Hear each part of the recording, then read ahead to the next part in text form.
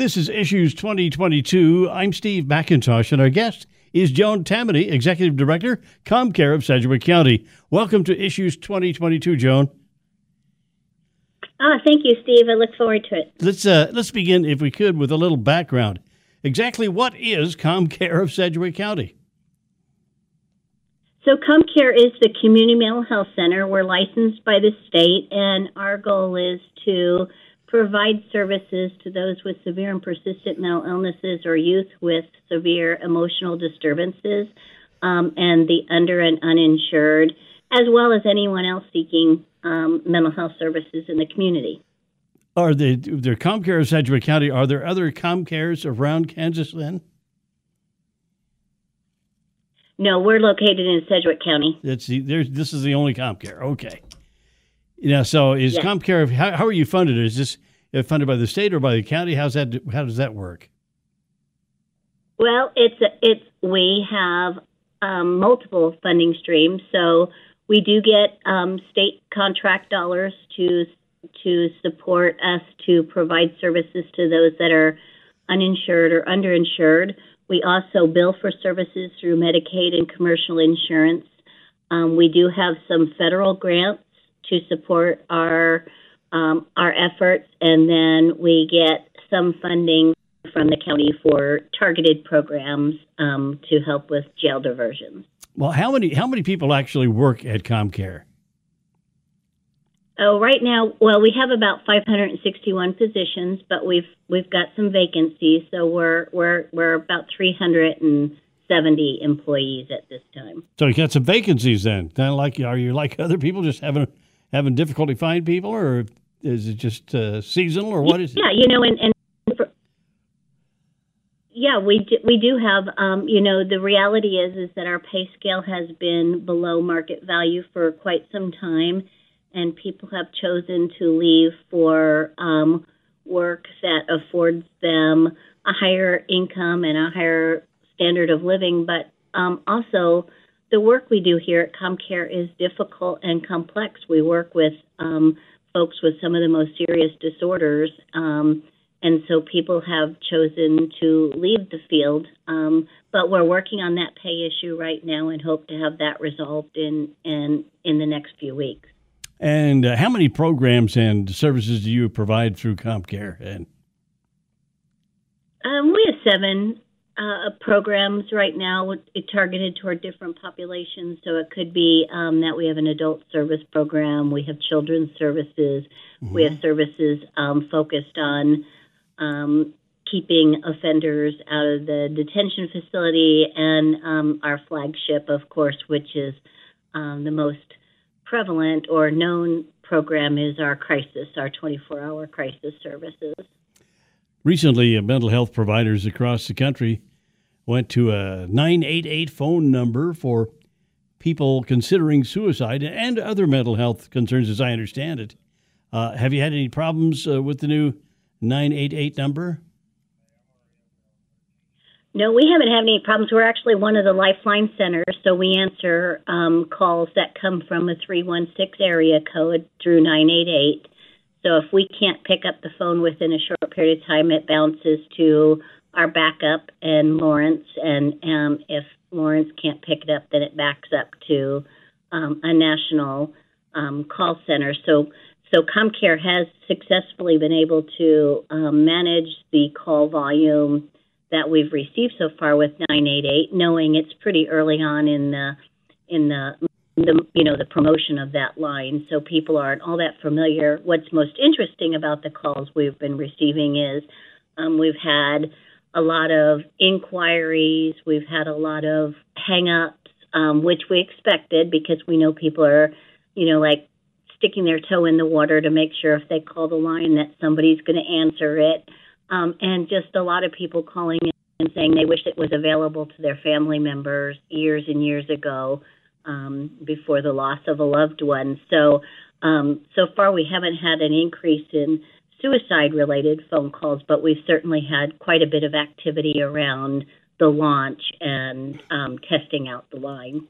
Well, as far as volume is concerned, do you get a reading on how many people are actually calling the line in a day, a week, a month, or whatever? Well, it's estimated that across the state of Kansas that will increase by about 64,000 calls a year.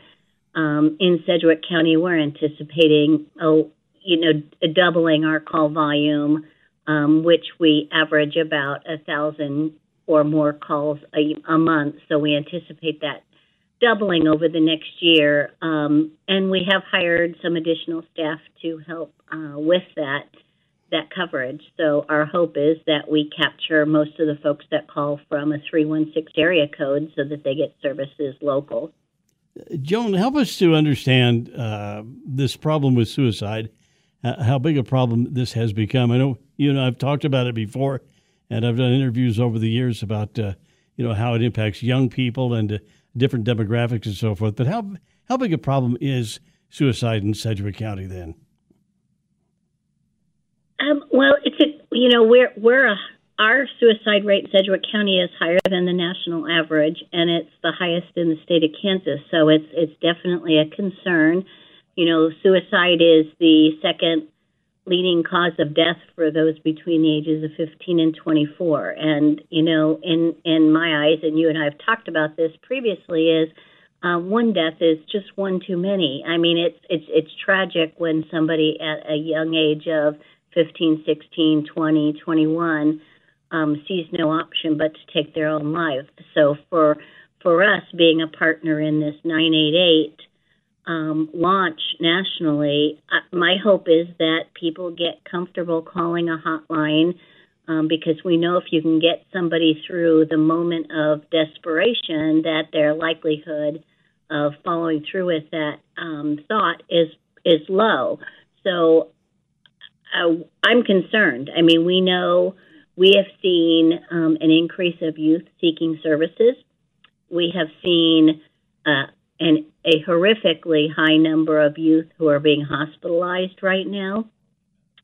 When we do see the youth in our crisis center or in our services, children's services, their needs are much greater. Their symptoms are much more acute than they were maybe 4, 5, 6 years ago, and definitely more than 10 years ago. So the trajectory is definitely going in the wrong direction. And collectively as a community, we're going to have to continue to seek out new solutions to help these youth who are really struggling. And we know the pandemic didn't help.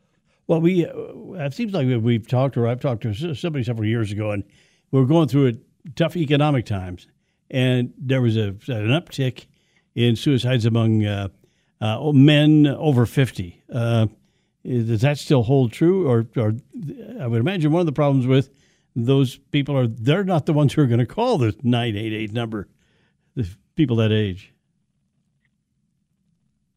Yeah, you're right. I don't know that statistic has changed since the last time we spoke, but it is a population that we keep our eye out and we assess if we have the opportunity to work with them.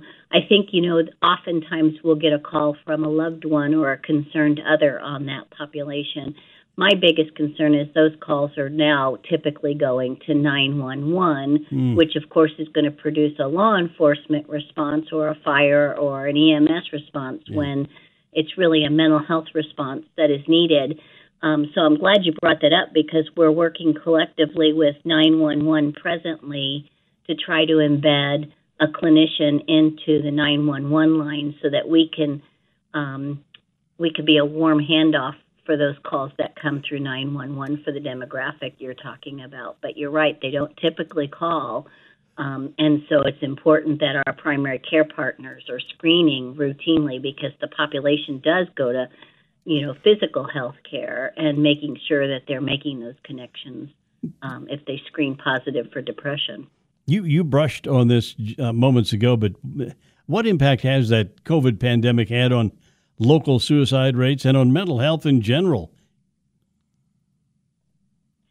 Yeah, our suicide numbers haven't changed dramatically so far yet this year, which is good. We don't want those numbers going up. But I will tell you that, like I mentioned a moment ago, is when we do have people come in for services and take that step to improve their life, they are struggling a lot more than they were before. I mean, the symptoms of depression are more dire. The anxiety is much more overwhelming.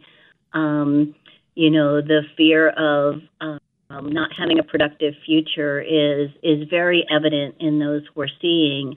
And, the thing I worry about is that has implications on people's ability to go to work every day, and we all know that work is one of those meaningful and purposeful things that drive us each day.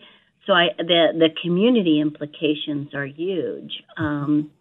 And then the economic impact for the population that's really struggling if they were working and no longer can work. The pandemic has not been good to emotional health for many, many people for many, many different reasons. I'm told the state's largest mental health facility now is the Sedgwick County Jail, meaning people with mental health issues are going to jail. There's been a talk about a new state-funded mental health facility in the area. Do you have any thoughts on that idea? Well, if you would have asked me 3 years ago, I would have said, wow, that would be incredible, because I believe care delivered close to home is much more beneficial than care delivered at a distance where loved ones can't be involved in discharge planning or care while they're in the facility. My worry today is workforce. We don't have the workforce. The hospitals don't have the workforce. Nonprofits don't have the workforce. So a state facility, while meaningful and needed, is going to draw on the existing workforce that's already marginal, and so for me, I have mixed feelings about it. Like I mentioned, I believe care delivered close to home is important. I believe that the state system is broken to a significant degree. I just don't know how it's going to be a reality and staff sufficiently to actually produce the number of beds that are being proposed. You're listening to Issues 2022 on the Odyssey radio stations, and our guest is Joan Tammany, Executive Director of Comcare of Sedgwick County. That's interesting, Joan, just seeing that the impact, the private sector in different places. If they say we got jobs opening, but we don't have the people to fill them. Wow, and even going into to what you do in mental health care. And wow. Well, Comcare deals with drug and alcohol abuse problems. Is meth still our number one drug concern in Sedgwick County, Joan? Well, meth is the most common used drugs, but you're hearing it all over the place that fentanyl is becoming a real significant public health issue because this is a whole new population of people who may have never used anything before, and then they take what they think is a Percocet or another pill that's laced with fentanyl, and all of a sudden you've got a medical and psychiatric crisis on your hand, and in sadly way too many instances a death due to fentanyl overdose. So yes, meth is still the most common and the most prevalent reason people seek treatment with us and our community partners who have substance abuse provider agencies. But people are dying and really having tragic outcomes, be it a hospitalization or other physical complications due to fentanyl. So that's a big push educationally right now. Well, how can we educate people then, especially our young people, to the dangers of fentanyl? I mean, you're talking about education, but how do we do it? How do we reach them in big numbers? Yeah, that's a big question, because you've got to, you asked specifically about our youth, and youth follow other youth. So you've got to we've got to be able to hit those that have influence. So it has to be from the peer group. And so I think meaningful conversations with parents who then have meaningful conversations with their youngsters. We all know one pill can kill. So, I mean, that's the message that's being distributed nationally as well as locally. But it has to be on the radio, on TV, on social media platforms, on stuff that's going out in the schools. You know, we're starting a new semester pretty shortly for school, and making sure that information gets into the hands of families and youth, and building forums where youth can talk to youth about the dangers of drugs that are laced, and making sure that if you have the ability to talk to your peer and say, I want you around tomorrow, don't take that pill. Yeah. Those are the conversations that have to occur, but it's hitting it from every possible angle, because our youth are not watching traditional TV. They're not reading a newspaper. So we have to look at other platforms, social media platforms, and social networking opportunities to get that message out. It's scary to me. I can't even imagine what it's like to be a parent in today's time and age. What do you, as parents and grandparents, what are the signs that we should look for in our kids to know that they, or suspect that they're using drugs? Are there signs we can look for? Well, I mean, if they're using substances on a regular basis, there's more likely to be signs. But if they're just going to a party with friends, it's knowing who that friend group is and what do they do when they get together. But I mean, if you've got somebody who truly is abusing substances on a fairly routine basis, I mean, if you're thinking about marijuana, you're looking at somebody who may be sleeping more or starting to pull away from family activities or not wanting to join people for a meal, or getting surly when you're starting to want to have a casual conversation that in the past would have been normal and now is difficult. So those characteristics are a lot easier to find. But if you're just using periodically, it's really knowing and having regular conversations with your youth about anything that's important in their life. So it's and if those patterns of conversation change, that's when you might want to try to figure out what's going on. I'd like to talk a little bit more about men and depression for a moment. Several of my friends have admitted some pretty dark days during the pandemic, and these are guys who are usually very up and positive about everything. During the pandemic, though, take it we mature guys are not alone, but we're seeing that among guys in my age group. Steve, did I lose you? Okay, I got you back. So you're asking, what can we do with that population, or just your thoughts? My thoughts on that population? Is that what you're asking? Yeah, your thoughts on the mature gentleman who this pandemic's had an impact on everybody, though, right? Right.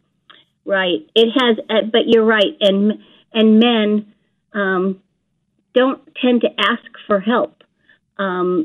And often the driver for physical health care, even for men, is a spouse or a loved one pushing them to take care of themselves. So I think the real important thing is awareness, and then trying to craft opportunities for social interaction with people, because I think, as people start becoming depressed, they tend to isolate more. And when you isolate more, you're stuck with your own thoughts, and having activities that can divert you from those negative thinking. That's the big thing. I mean, we feel what we think, and the brain is very much connected to how we're going to experience our world around us. So, we have to find opportunities